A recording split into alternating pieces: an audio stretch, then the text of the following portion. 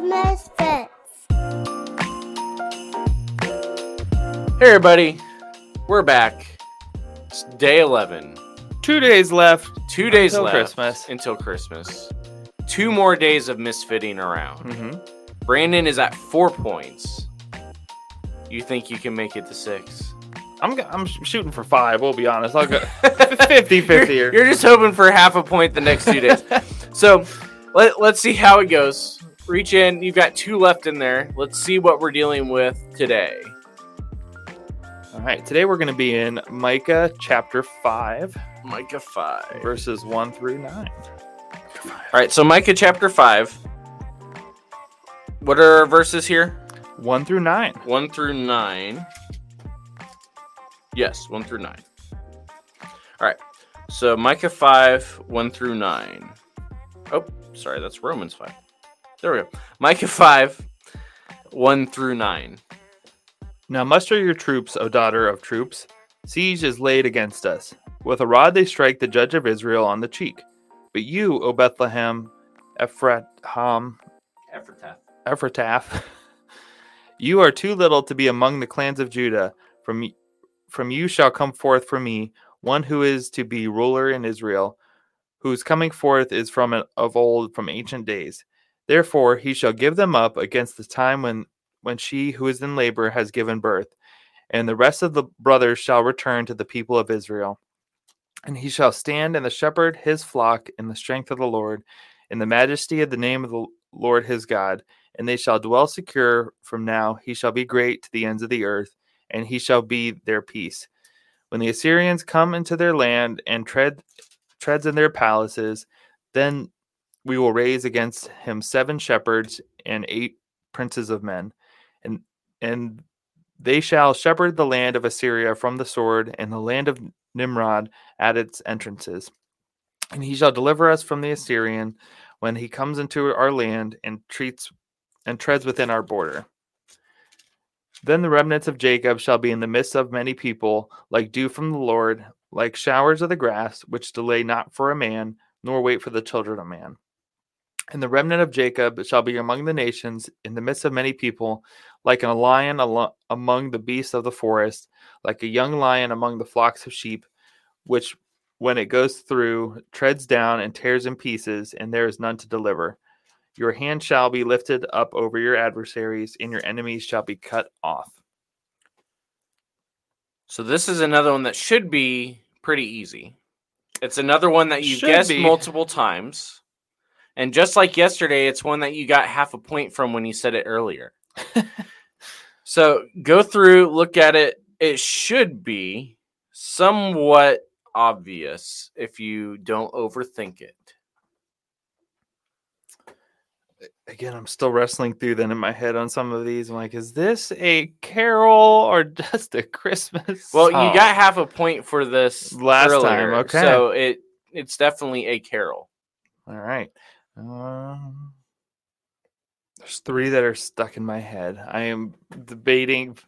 I don't know if I'm just saying this to get half points. All right. Well, what do we got? We'll start with the 3, and then I'll pick one. We'll go with that.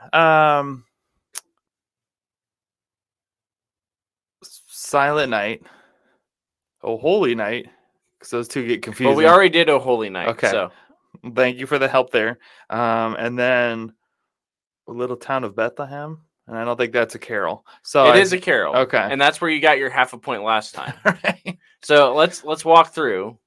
Silent Night. Why do you think Silent Night? I'm thinking the part of the song. Again, maybe I'm mixing up with the Holy Night. About the shepherds. Well, I was thinking of the shepherds watching, but maybe I'm in verse 4, but I think that's a little different. Yeah, those are not literal. Well, yeah, those the shepherds it's talking about in verses 5 and 6 are not literal shepherds. Okay. That's the prophecy part of it.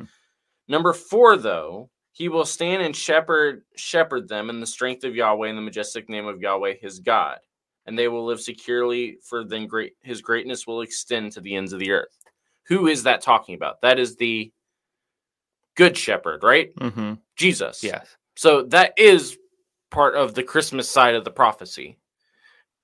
But that is not Silent Night. It's much more O Holy Night that you were thinking of there. See, those two just... But why O Little Town of Bethlehem?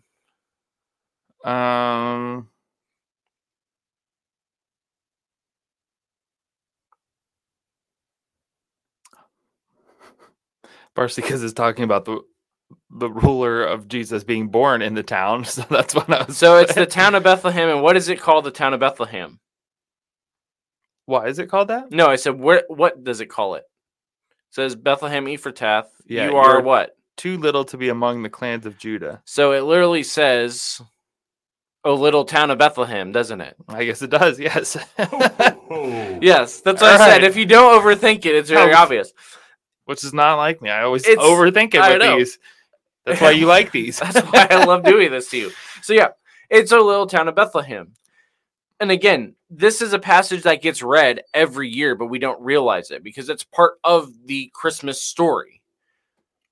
Bethlehem, even though you are small, a ruler is coming. And not just a ruler that will shepherd the nations. We read this passage already actually this year when we read Matthew 2, because this is the passage that Herod's people hand over to the wise men. The wise men had figured out the prophecy that it's a king, it's going to be a global king, and that when he was born, this star would appear. They need to come and worship. Herod's people figure out Bethlehem, and they figure it out from this passage. Because out of Bethlehem, even though it's the smallest among the tribes, that is where the Messiah is going to be born. This is also part of why in a current event sort of thing, this is part of what Christians forget about with the nuance as far as what goes on with the Israel-Palestine conflict. The city of Bethlehem is not in Israel. The city of Bethlehem is now in Palestine. Jesus would be born in Palestine today as part of the suburbs of Jerusalem and everything else. Yeah. So the city itself is still a major thing, even though it was always the small town.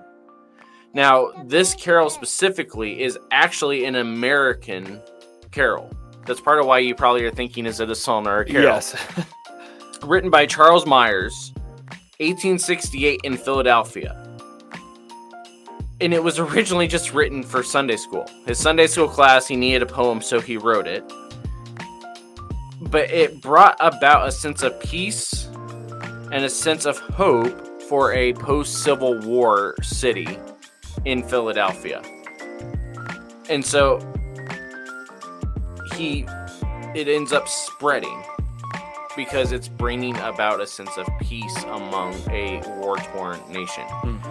He wrote it after he went to Bethlehem and toured, brought it back, gave it to his Sunday school class, and then it just spread and spread and spread and spread, which is kind of poetic. Yes. As a poem. True. Considering the poem is about the passage of where the littlest town is going to spread out everywhere. So you got your point. You are at 5. We have a chance at 6. We'll see how this goes tomorrow for day 12 of the 12 days of Misfits.